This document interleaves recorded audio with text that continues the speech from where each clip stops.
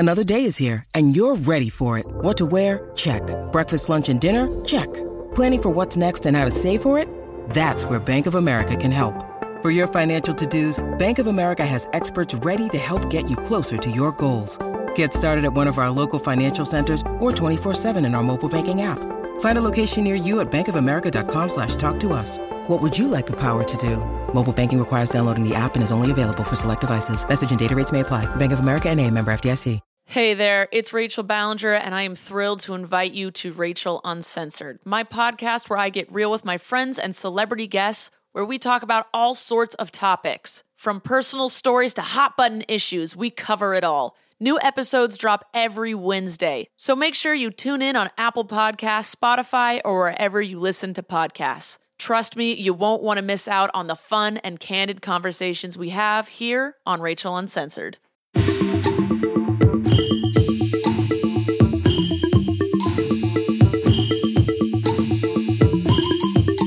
Hello, everybody. Welcome to another episode of Bitches on Comics. I am here, Sarah Century. I am here with me, the other one, the other host, the other host. I was picturing us as bitches standing on top of comics when you said that, and for some reason, that's the cutest thing I've ever thought of, is us as little characters standing on comics. Aww. Someone make some fan art. I am extremely excited. Today we have the one and only Sarah Gailey here with us. It's a double Sarah sandwich, and I'm pretty excited about it.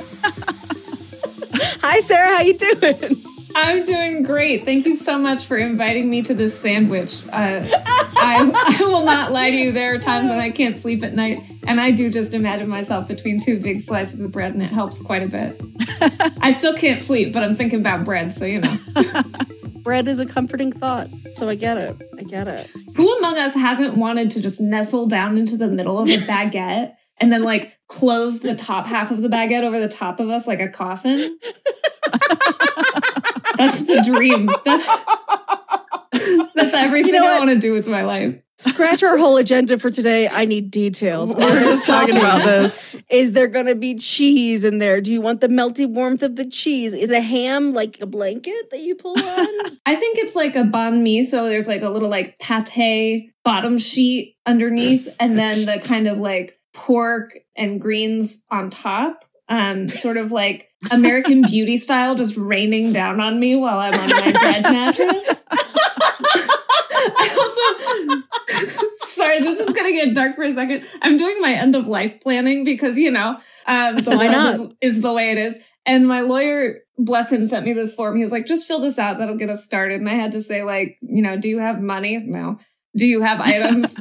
A couple. And then the thing that stopped me for months on this was, what do you want to happen with your body after you die? Yes. And I was just sitting there staring at it like, oh my God, I have no idea. Like, cause I'm not using it, but I'm deciding on behalf of whoever's stuck with my corpse, like what they're going to do with it. And like a dumb asshole, I didn't say, bake a huge baguette, seal me up in it. You know, I think you need to go revise your last will and testament. Wait. Yeah. Take it to Quiznos, toast it. Take it to Quiznos. And then whatever you do with the sandwich after that is your business. Quiznos is like, oh no. Not again. No. We will not honor another one of these. We have learned our mistake. That's how they can outstrip Subway, though. I'm joking. They've already outstripped the Subway. Like, listen, eat fresh, have a good death. What else could you ask for? It's like, wow, Quiznos got real. Toast me with honor. Real. Toast me with honor! Oh my God. Wow, well, this is one of my favorite intros to an episode ever. Yeah, so Sarah, besides, you know, your ideation around being baked into a sandwich at Quiznos, what else are you up to? What do you do in the world? In addition to being an Imagineer in the world of bread, I am an author. I write way too much. I write mostly novels, but that's just because it's what I'm writing now, so I feel like I'm immersed in it. I write fiction and nonfiction of pretty much all lengths. my most recent work includes Upright Women Wanted, which is a novella about anti-fascist spy librarians on horseback in the near future Southwest, and The Echo Wife, which is a science fiction novel about a woman who is confronted with her own clone. Yep. Love it. Perfect. No notes, which is good because they're out and wouldn't be helpful to have notes now. Amazing. And then, Sarah, you have this new project, which is why we are here today. It's a comic called Eat the Rich. And we're going to get into it. We're going to talk about the issue that we've gotten to read, which, oh my God, is so good. But first, I want to talk about, like, where do comics fit into your landscape? Like, I know you as a novel author, short story writer. You love science fiction and fantasy, it seems. I mean, maybe you hate it and just write it because you're furious. But that seems unlikely. So how did comics come into your sphere of nerddom? I had the immense good fortune of being invited to write Steven Universe comics a few years ago. My first editor at Boom Studios, Matt Levine, who is no longer with Boom, but is just an absolute genius, contacted me and was like, would you be interested in writing comics? And I was like, nah, that seems hard, which is kind of what I've said about everything I've ended up writing. Not 6 years ago, I said to my now literary agent, I will never write novels. They're way too hard, and everyone I know who writes them seems miserable. And with comics, I was like, listen, I love reading comics, but I don't know how to fucking write comics. That's witchcraft. How do you do that? And Matt, bless him, very patiently said, you already have the skills you need to do this. You can do it. I'm not going to make you draw the comics. And I said, that's the best for everybody. And as we were talking about original pitches, I was kind of coming up with concepts. He said, would you have any interest in, have you heard of, would you perhaps want to write for a show called Steven Universe? And I lost my goddamn mind because of course I love Steven Universe. Like, it's everything that I love. It's got trauma. It's queer. People are sad and upset a lot. Like, and then so also much crying, French fries. So much crying and French fries. What else do you need? It's like all my passions. That's just me PMSing. That's just all my passions. And so I said, holy shit, yes, I would love to write for Steven Universe. And I got to do a 4-issue run.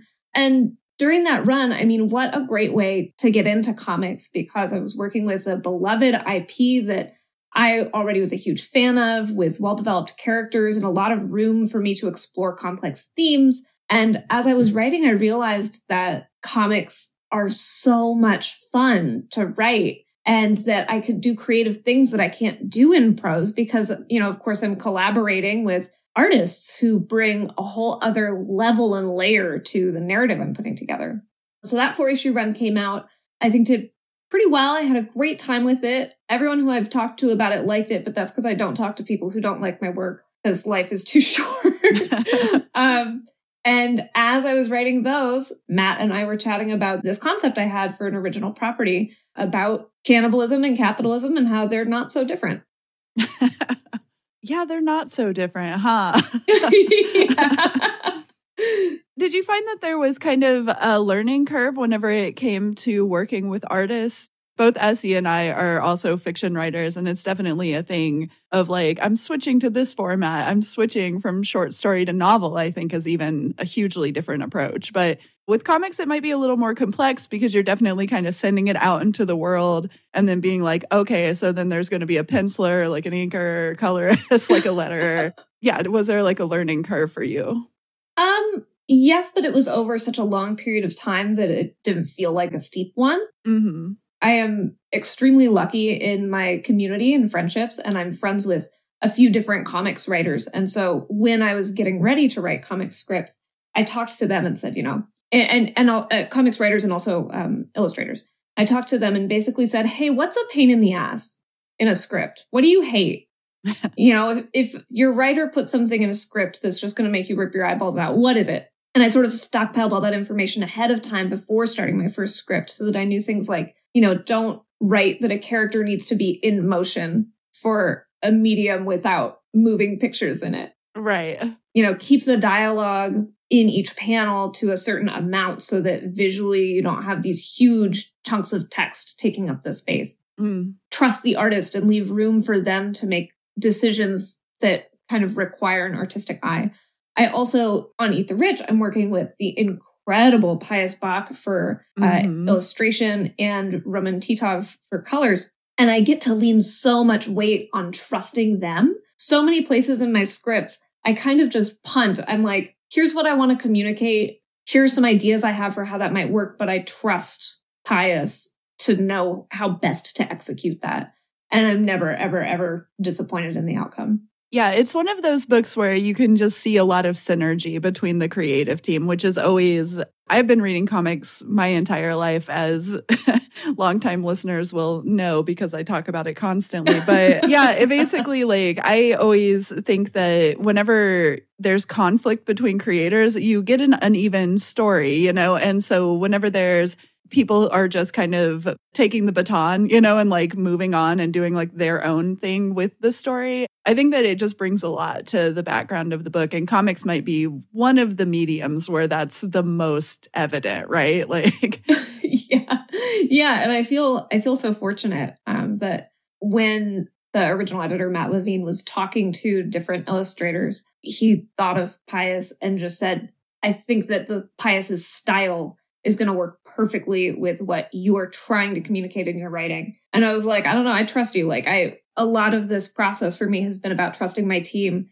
My team has carried me so far just because I work with such competent people that I can say, I trust you to know what you're doing, which is my favorite way to work. I hate having to know how things are done. I love being able to just be like, you have all the expertise, you have all the knowledge. I'm not going to try and meddle in that. Yeah, for sure. I think that things work out a lot better that way too. It seems like in your novels as well, even if it's like a sci-fi novel, which I think is maybe what The Echo Wife would fit into, there still are a lot of horror themes on it. And I read in an interview that Bunnicula was the first book that you got really into. I love Bunnicula, so I'm happy to talk about that, you know, for like the rest of the interview if you want. Yeah, let's just do that. That's perfect. Bunnicula was definitely my horror route. Yeah, and then there was like the second book, which was even scarier, right? Where they were like taken to the pet hotel. But I was just curious, kind of on the same level of how you got into comics. How did you get into horror? Was that something that was a big thing for you? Or are there certain kinds of horror that you've gravitated towards? Or I've been thinking about this a lot because for a while I would have said that I wasn't that into horror. And then I look back at all my interests and creative work throughout my entire life. And I'm like, oh, yeah, you are. That's also kind of my sneaky secret, is that everything I write, with the exception of the Steven Universe run, is horror. Everything I write is horror. And the sales and marketing teams at my publishers are responsible for saying what genre in the bookstore a book is going to go in, right? Where you go when you walk into the last Barnes & Noble on earth and try to find my books. That's not up to me. But when I'm writing, everything I'm writing is horror because life is so goddamn scary. The Bunnicula thing, I love that book so much. It is the book that made my partner want to learn how to read when they were a kid. They were so upset because they couldn't read the book with the vampire bunny on the cover that they insisted on learning how to read. And I also got to write a piece on Bunnicula and the history of Bunnicula for BNN.com, their sci-fi fantasy blog, rest in peace. And the history of that book is incredibly beautiful and sad. When I think back to like what first got me started down this road of everything that I do being rooted in horror, it's that. I mean, it's that book. It's a book that's not condescending. It's a book that's earnest and honest about things being scary, whether they need to be scary or not. It's a book that's funny and fun to read. The horror that I gravitate away from is horror that's not enjoyable to consume, which I know sounds pretty reductive. Like, I don't like eating food that tastes bad, but like, I love horror that makes me feel amazed and alive and vibrant and sweaty all over. I'm looking at you, Jordan Peele. Everything that man makes just causes me to perspire. And that's the stuff that I love. Yeah, it's interesting too, because I feel like horror is this genre that has always been so political, right? Like it's always been so rooted in politics. I think even like, yeah, obviously Frankenstein, right? Like from beginning of genre, like this is something that has been seeded into it. And it's so interesting because so often you'll see people do the like, I don't want any politics in my horror, like whatever like that. And it's just like, well, but it's always been there and it doesn't really make sense for you to have this criticism, right? It's kind of the same with comics because I feel like comics have not always, but often been like left leaning or progressive in some way. So it's like, I'm always a little bit baffled by that. But do you feel like there's been more of a resurgence lately in social justice themes in horror, or is it just something that's just intrinsic to the genre? This is a question that I've been asking myself lately about all media. I've been going back and doing some rewatches of like older stuff. And when I go back and I watch things from like the 70s and 80s, there's content in media from that time period that makes me go, whoa, they're saying the quiet part loud. Like people will just talk about racism. People will just talk about sexism. People will just talk about homophobia and transphobia in different ways than my community and I tend to talk about those things now, but in ways that are still like, pretty confrontational and direct. And I feel almost like there was a Reagan era dip in our comfort with talking about social justice issues, which is a phrase that now always leaves a bad taste in my mouth because the language of social justice gets consistently watered down by like the desperate maneuvering of groups who want us not to talk about it seriously. I feel like there was this period of time where we were like, we're not going to talk about that stuff in media. And if we do, we're going to allude to it. We're going to come at it really sideways. We're going to, insist that there's nuance to issues that there isn't that much nuance to. And it almost feels like we're climbing up out of that hole right now, injured by having fallen into it. Yeah, that's an interesting perspective, but I do agree. I think that that's something that we come up with again and again, where it's just like, no, this comic is from like almost 100 years ago. It's like really strong political themes, and like also they're not messing around, they're definitely saying, I think this is wrong, and all of that. And I feel like obviously we should be really a lot more comfortable saying when things are just kind of intrinsically and obviously wrong. What were some of the inspirations that you were bringing to the table whenever you were coming up with the ideas for Eat the Rich? Because as you noted, cannibalism and capitalism being so similar, there's medias that have touched on that, but it looks like Eat the Rich is doing it in kind of a different way. So I'm just curious, were there things, on your table and on your desk while you were going into this that made you want to tell this story? Yeah, just a framed photograph of Jeff Bezos with the eyes scratched out. Oh my God. Yeah. Going to space. Yeah. You're just like, oh, have fun, Jeff. I mean, obviously the like swarming spiral of late stage capitalism just blooming before our eyes over the course of the last decade was on my mind. In terms of inspirations, aside from my ardent desire to hurl like 10 people on this planet into an active volcano, I was drawing a lot on my love of primetime soaps. I'm a huge fan of garbage media, and I really love anything that involves like a really wealthy, thin woman whose face doesn't move, wearing a flowing diaphanous robe, walking around her huge house alone at night with like a lit candle and saying, oh, but the stock market, I have to poison someone about it. Like, I just love that shit so much. I originally pitched the first concept for Eat the Rich, which of course evolved a little bit, as CW's Revenge meets Riverdale, but with people who eat people. I wanted to bring that feeling of kind of heightened drama and beautiful backdrops and uncomfortably wealthy people getting wrapped up in their own drama. And I wanted to take that and then also have a ton of gore. Yeah, I feel like cannibalism is a great way to get into gore, as we see in the first issue. Why the gore? I'm curious about that. What was it that drew you to wanting to bring gore to the page? Well, I think that a lot of times we talk about the harm that wealthy people cause in sort of abstract ways.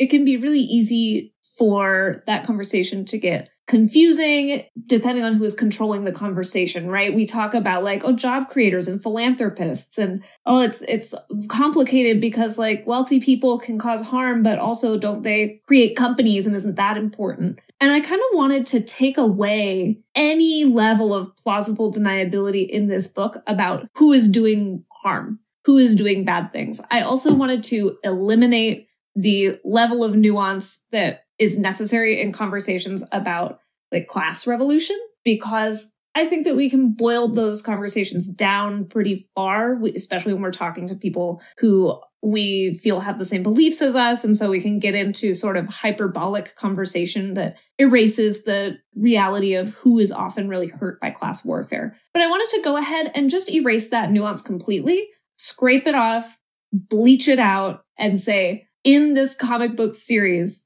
there will be no question as to which direction the violence should flow. And in order to accomplish that, I needed to make it really undeniably fucked up. Yeah, I mean, eating people's pretty bad. You know, it's not what you want. It's not an ideal situation. It's not what you want, to say the least.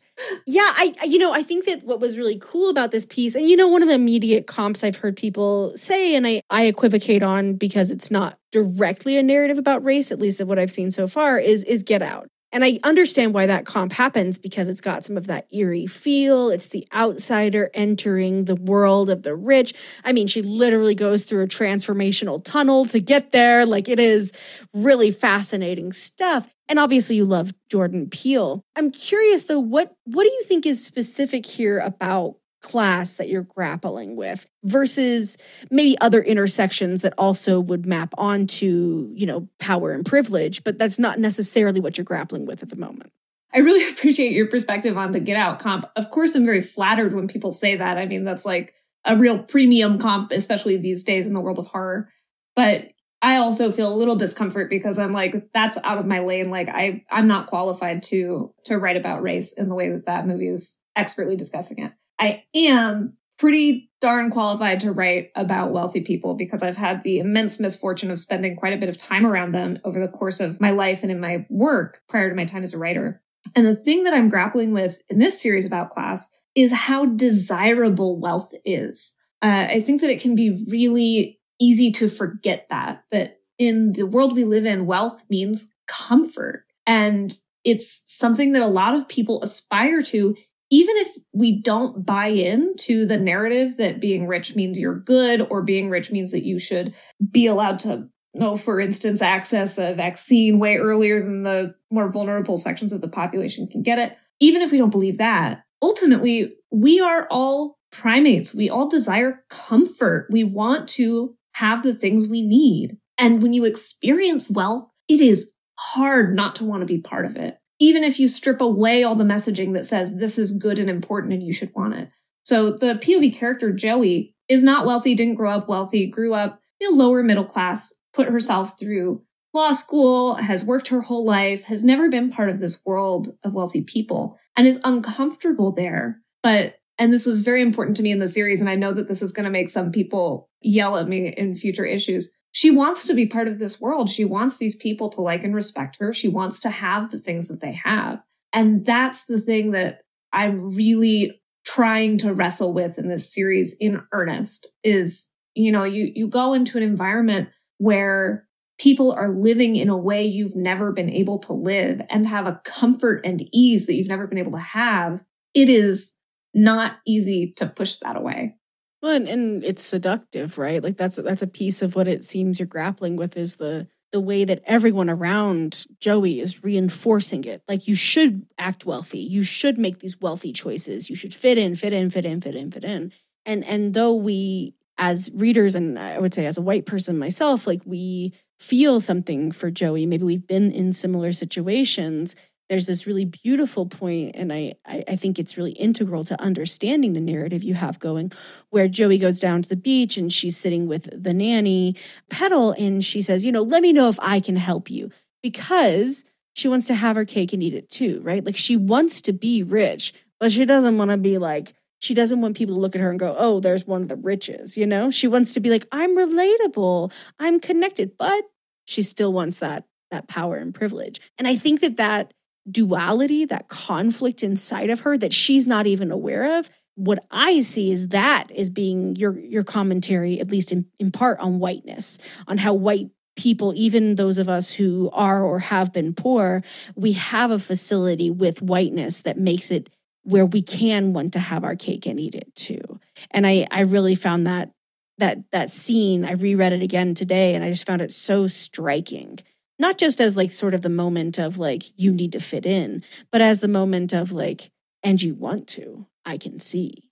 Yeah, it's to fit in with people who devalue others who aren't part of their community, right? People who use phrases like unskilled labor, which soapbox, unskilled labor doesn't fucking exist. Anyway, in order to fit in with those people, you have to strip yourself of things like the desire to offer help. You have to strip yourself of things like compassion for those who don't have the things you have. It's absolutely necessary. Otherwise, your brain's going to split in half.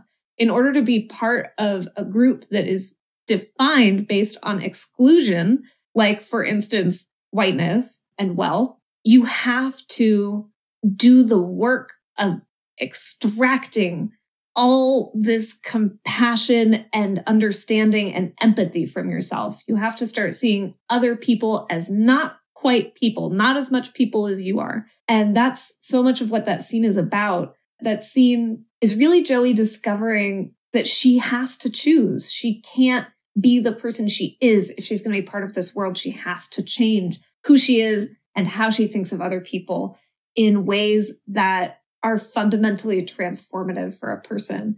And at a certain point, if you keep choosing that, you can't come back from it. And it seems too for Joey, who's in a relationship with someone who is in that, inner circle, that choice is in some ways already made. I feel like it's a spoiler for me to say anything about that. Okay, fair enough. ... Dun, da, da. We shall find out when we read future issues.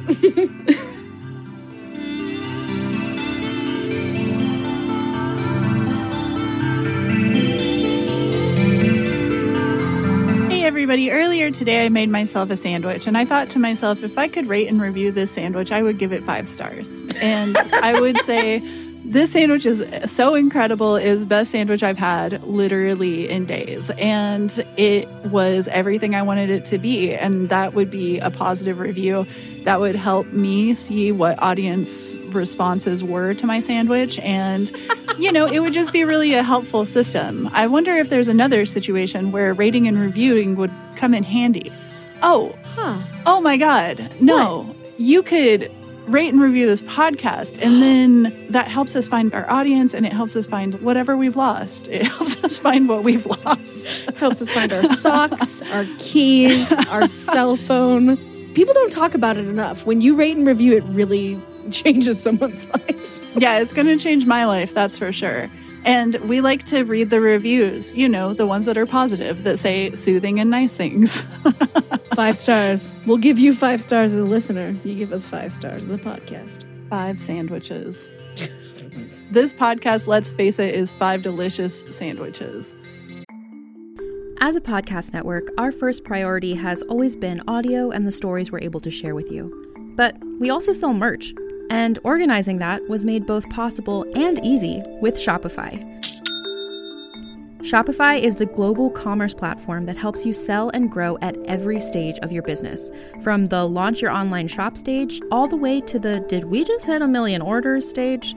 Whether you're selling scented soap or offering outdoor outfits, Shopify helps you sell everywhere.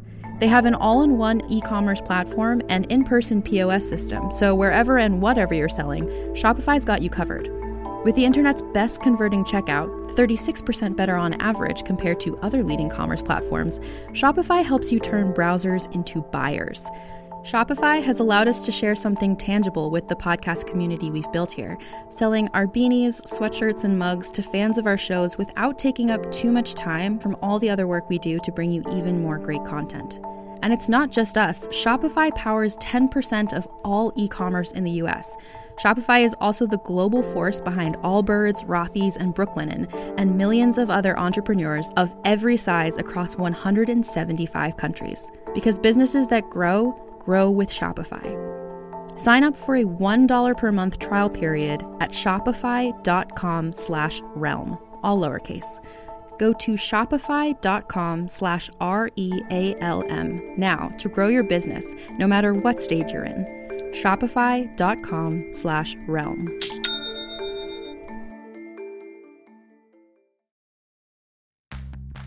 Are you ready to shop? Rakuten's Big Give Week is back. Get 15% back at hundreds of stores, and it's all happening this week, May 6th to May 13th. It's the perfect time to shop for everything on your list for spring and summer, like clothing, outdoor gear, and travel. I know I'm using this week to stock up on some warmer weather essentials at Ray-Ban and Ulta, and I love that Rakuten even helps me save on travel at sites like Hotels.com. Rakuten really is the best way to shop, and you can save even more by stacking cash back on top of deals. Plus, during Big Give Week, that cash back is bigger than ever. With Rakuten, membership is free, and when you sign up and shop today, you get an extra 10% cash back boost. That's an extra 10% cash back on top of the 15% cash back. You won't see higher cash back rates than these. Go to Rakuten.com or download the Rakuten app. Rakuten. Shoppers get it.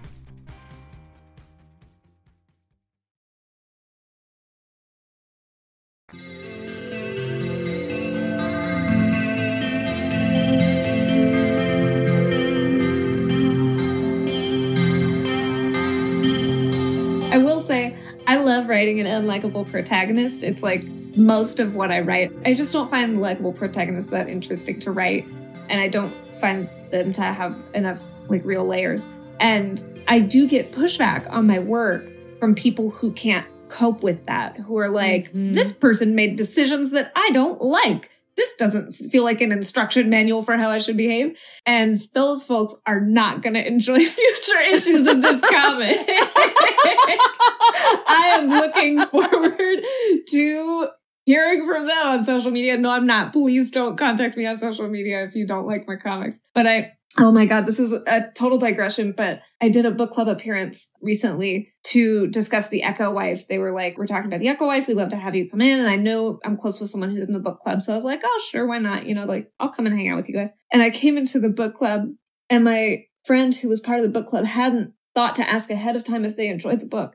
And I ended up spending like 30 minutes getting shouted at by this woman who was like, I just don't think that any person would make the decisions that this character makes that I don't like. And over the course of that, ended up really revealing a lot about her own marriage and her own relationship with her children that I shouldn't know about this stranger I've never met. Yeah. But boy, they're always telling, right? Like, you're like, oh no, I didn't mean to open this. Yeah. I was like, oh, this sounds... So first of all, someone should check on your husband. And second of all, this sounds like a conversation I shouldn't be part of. Someone should check on your husband! Like, oh man, Sarah. Is he alive right now? This, you know what? I'm sensing some holes in your story, friend. It is, we talk about this a lot. And you know what I'm going to tell you a really fucking funny example. And we may not even agree on it. But Sarah and I talk about this a lot, where people in some ways are looking for morality plays. And it's like, that's not what all art is for. Some art, yes, and fair enough. If you enjoy that, please write it, read it, enjoy yourselves. I personally would rather see fucking train wrecks of people dealing with real problems, because that is me. Yeah. I'm a train wreck in the world, trying to not do any more harm. And guess what? All the time I find out, done more harm, like shit. So that's what we're drawn to. But I was thinking about it with, what's the lesbian holiday movie? What's it fucking called? Oh, The Happiest Season. Happiest Season. Oh my God. People were so mad that Harper acted poorly. And it's like, yes, it's a film, in fact, where there must be some conflict. Yeah. It wasn't that bad, because I feel like I read like horror. So I'm like, well, I mean, it's questionable. We'll say that what she does is pretty questionable. And at times it's like, yeah, she deserves to get broken up with, but she does get broken up with. So and she apologizes. And I'm like, you are the same people who thought Marriage Story was like incredible. And I'm like, he punches the wall. Yeah. Like, I just like, why? You can't see. And fair enough, I get it. We don't have to defend Happiest Season. It did just fine. But I do think there's some weird weird relationship that maybe is left over from reading books as a kid that weren't Frog and Toad or Bunnicula, where there's like, no moral, do whatever the fuck you want. Those are, I think, the best thing for children. Eat the fucking cookies. Who cares? Get them. Get those cookies off that shelf. You know how to use a ladder. You're free. I will say about Marriage Story, we can't hold Adam Driver accountable for any of his actions because he is a centaur. So, I mean, I do feel that trying to apply human morality. Corrected. I feel corrected and I appreciate it. Maybe he didn't get his handful of oats that morning and, he's acting out about it. Maybe he didn't get his handful of oats. Jesus.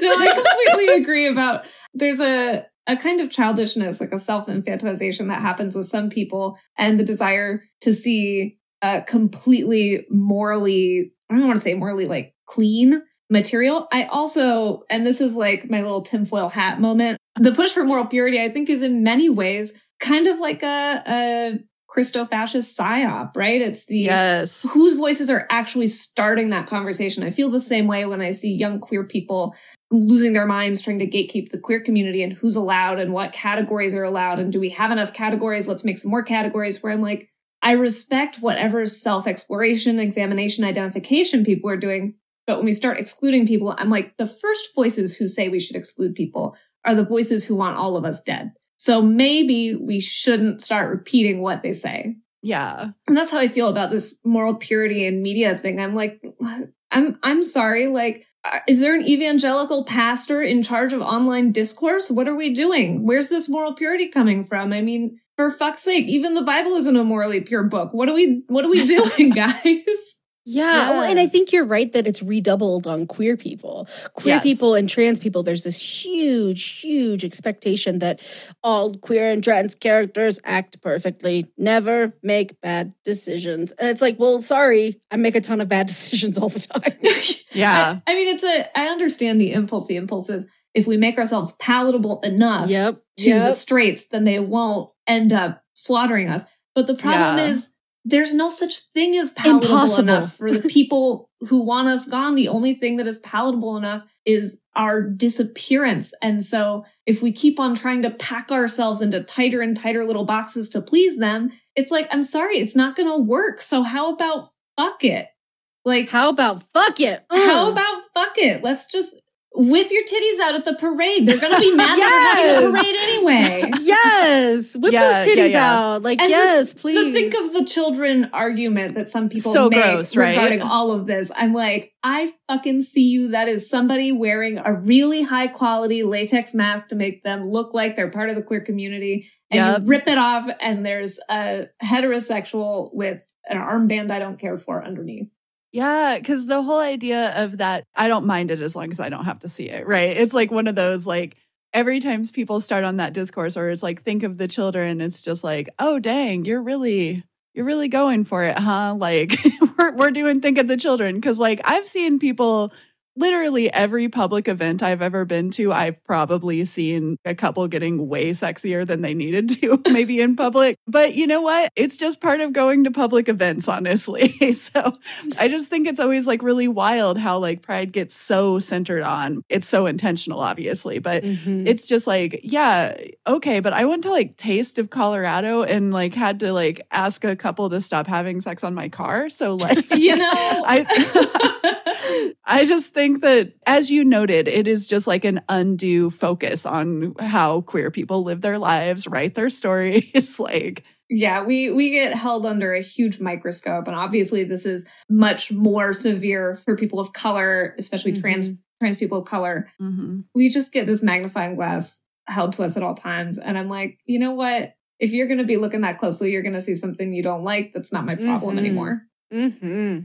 Yeah. Also, think of the children. It's like, I am thinking of the children. I'm thinking of all the little trans and queer little fucking homos who are stuck in their house with their conservative ass parents and can see these queer people doing whatever the fuck they want in public. I am thinking of them every time. And I'm like, you're going to get Do free. it. You can do it. Escape. Yes. That's what I needed. The first time I saw dykes on bikes, it fucking destroyed me in the best possible way. Yeah, for sure. Lost it. I just like laid down weeping. And I was like, what do you mean people can just not be afraid to be visibly queer in public? Like, I don't have to be afraid of this thing inside of me. And so, like, I get so sick of the arguments for all the reasons previously stated, but they're obviously made in bad faith, right? Like, these are not real arguments. No one actually cares about the fucking children. If you did, you would make surgeries on intersex children illegal. Oh, what? No, not those children. Not those children, right? It's just, ugh. No, I don't think that they're real conversations. They're distractions. They're, you know, you have to have this conversation with me. And it's like, actually, we don't. I'm sorry. I am too busy falling down on the floor in front of a group of women on motorcycles to be listening to this conversation. I'm too busy proposing to every dyke on a bike that just went past me, okay? None of them went for it, but I'm going to do it again next year is all I'm saying. Yeah, every year. I'm too busy crafting my elaborate marriage proposal to Ruby Riott, who just debuted on AEW the other night. I don't have time for any conversations about what children should or shouldn't see.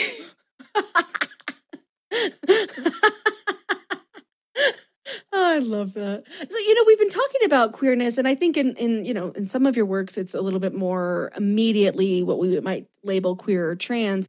You know, I think I can see the queerness and the transness in it because for me, queerness and transness is anti-capitalist. It is talking about the way that the rich quite literally predate on the rest of us.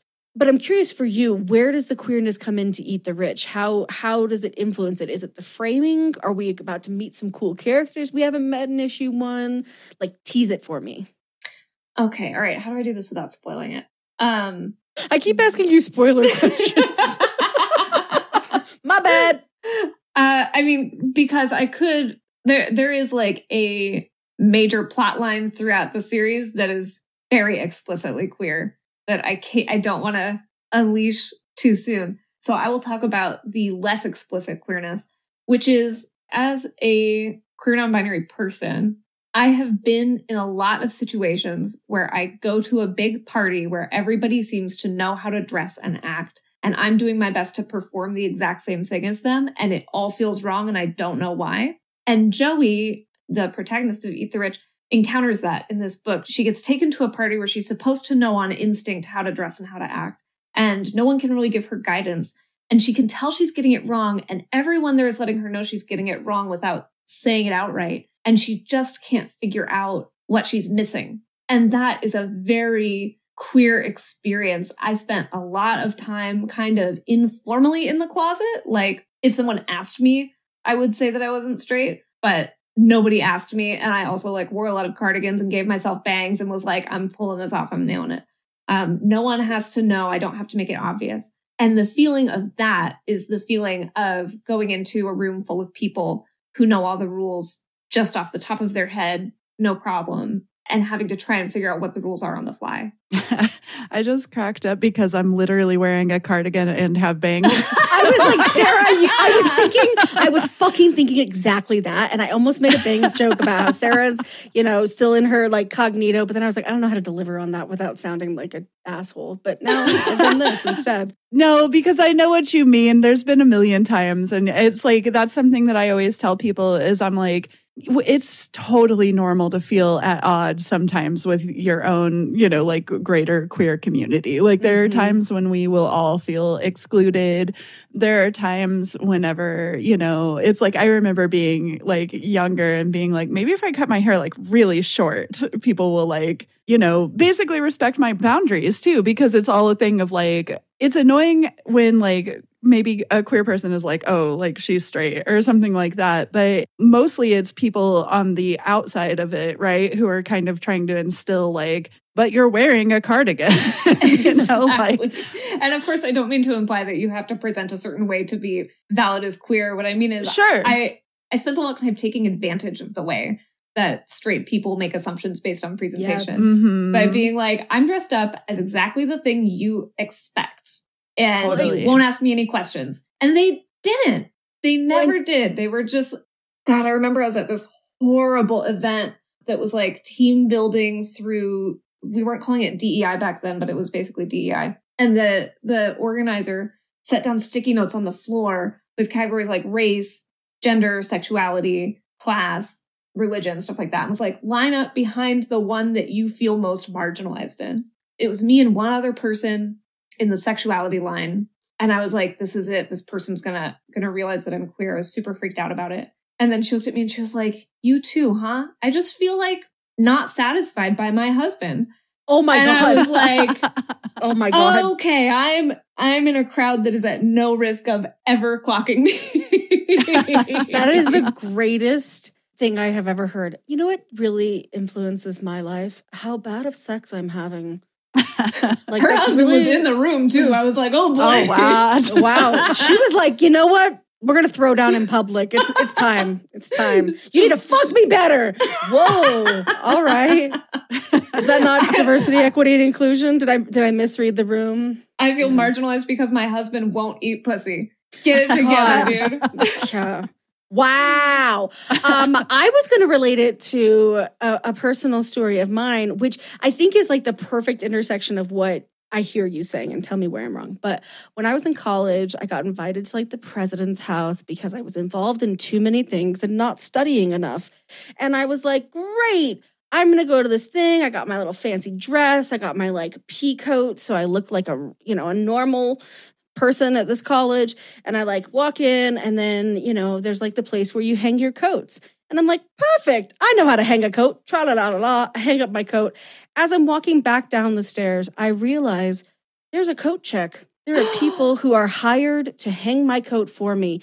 And my fucking poor ass, queer ass, didn't even clock them. I was like, why would anyone serve me? And so I come out and I'm like, oh God, oh, what have I done? And they're like, you know what, dude, it's cool. Like, we're cool. I remember you from work study. You're cool. I'm like, oh my God, I'm so sorry. And that to me is exactly that Joey moment, right? It's like you walk in with your confidence and you're like, I'm going to be myself. I'll carry my own backpack because I am a real person. It's like, oh no. No. It's just a whole other level, right? When you are at a certain level of kind of ambient wealth in the atmosphere around you, it's polite to do things for yourself. It's polite not to ask or expect other people to do things for you.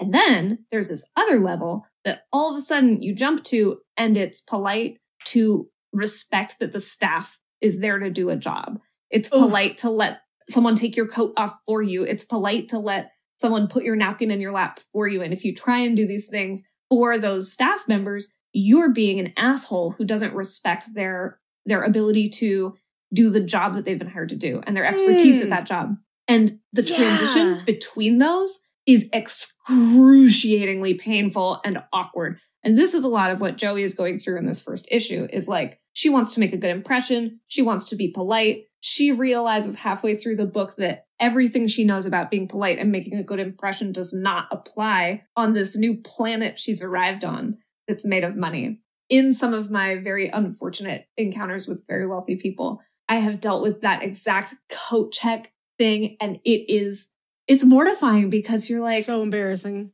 You're like, I know how to exist in the world. And then all of a sudden the world changes and you have no idea what to do to be nice to people. And that's the worst part, right? I try my best as often as I can to be kind as I can. And when all of a sudden it turns out that the things I think of as kind are unkind, I just want to peel my skin off. It's horrible. It's a horrible feeling. Totally. Yeah. I mean, I think class is we talk about it all the time. Sarah and I are both, to varying degrees, not wealthy, we'll put it. And, different backgrounds, but grew up fairly similarly, where it was like, oh, I couldn't have a pull list. I was like, I didn't know what comics were. It's like different based on where you are, et cetera. But I think that divide that you can feel in class is so unique because it is one of embarrassment too. It's one of like, embarrassment. It's one of, like, for me as a working class person, like, I want to do things for myself. I'm independent. I want to hang my fucking coat. Like, I don't want someone else to hang my goddamn coat. That's weird. But that's not how the rules work, as you say. And so I think that's such an interesting entree into what rapidly escalates for Joey, right? Like, it's like your backpack, what drink you choose. Oh, we're eating people. And that is incredible. I think it makes it such a beautiful horror. And you know, that last page turn where you're like, oh my fucking God, in issue 1, I know we have beautiful things to come in the following issues. So, you know, where can people learn more about you, Sarah? Where can they find you online and on social media? You can learn more about me and all my work and get links to buy 100 copies of everything I've ever written for you and all your best friends at www.sarahgailey.com. That's SARAHGAILEY, which is my name. I can also be found on social media. I'm updates only on Twitter because Twitter is a nightmare dimension. And I'm slowly but surely ramping up on Instagram. My handle on both of those is Gailey Frey. That's GAILEYFREY. I'm also on Tumblr under that handle. I don't know why anyone would follow me there, but if you feel like it, you can. I reblog a lot of stuff about cats.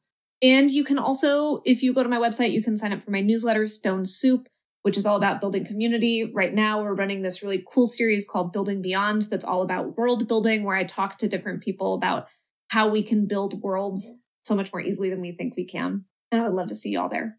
Awesome. Gonna sign up right now. I do. It's a free newsletter, and there is also a paid tier where throughout this year, we've been sharing all kinds of fun experiences to stay connected during the, again, nightmare dimension that is the pandemic. Man, I tell you what, though, like newsletters, they've been really getting me through. I subscribe maybe to like 4 or 5, and my email is usually just 1 million things. And every now and again, I'll be like, oh, newsletter. It always feels to me like I'm getting a little treat from a friend. Totally. I love it.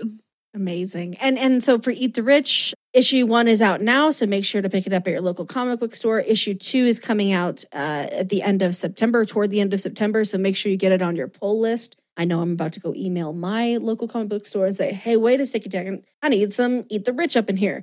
And they're going to say, what does that mean? And I'm going to say, oh, right, these people. And then they will get it from me. So make sure you check out Eat the Rich. I can honestly say I've never read anything quite like it, and it is delightful. That was my chef's kiss, if you couldn't quite hear it.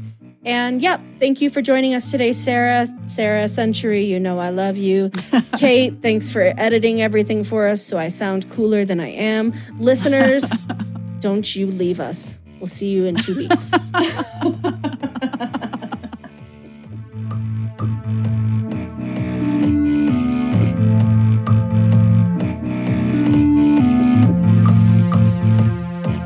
We're a podcast that is all about making comic books more accessible to LGBTQ folks and women. So if you have a question about anything related to comics, comic adaptations, pop culture in general, conventions, cosplay, you name it, that's what we're here for. You can send us your questions at bitchesoncomics@gmail.com. Unfortunately, Gmail does not like the word bitch. They're pretty judgy about it.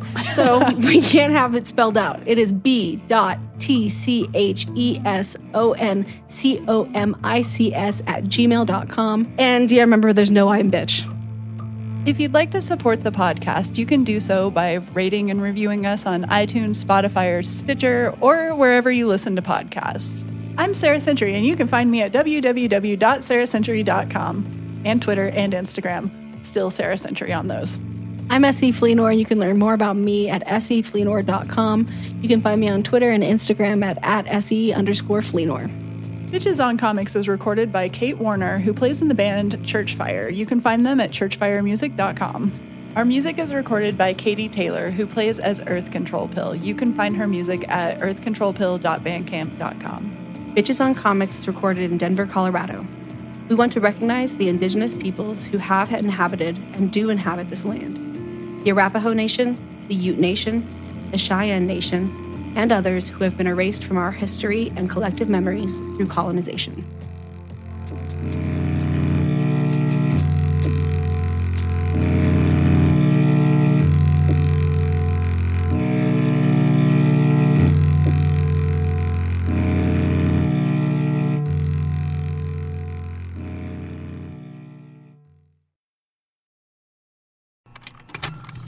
Contained herein are the heresies of Radolf Burntwine, erstwhile monk turned traveling medical investigator. Join me as I uncover the blasphemous truth of a plague-ridden world, that ours is not a loving God, and we are not its favored children.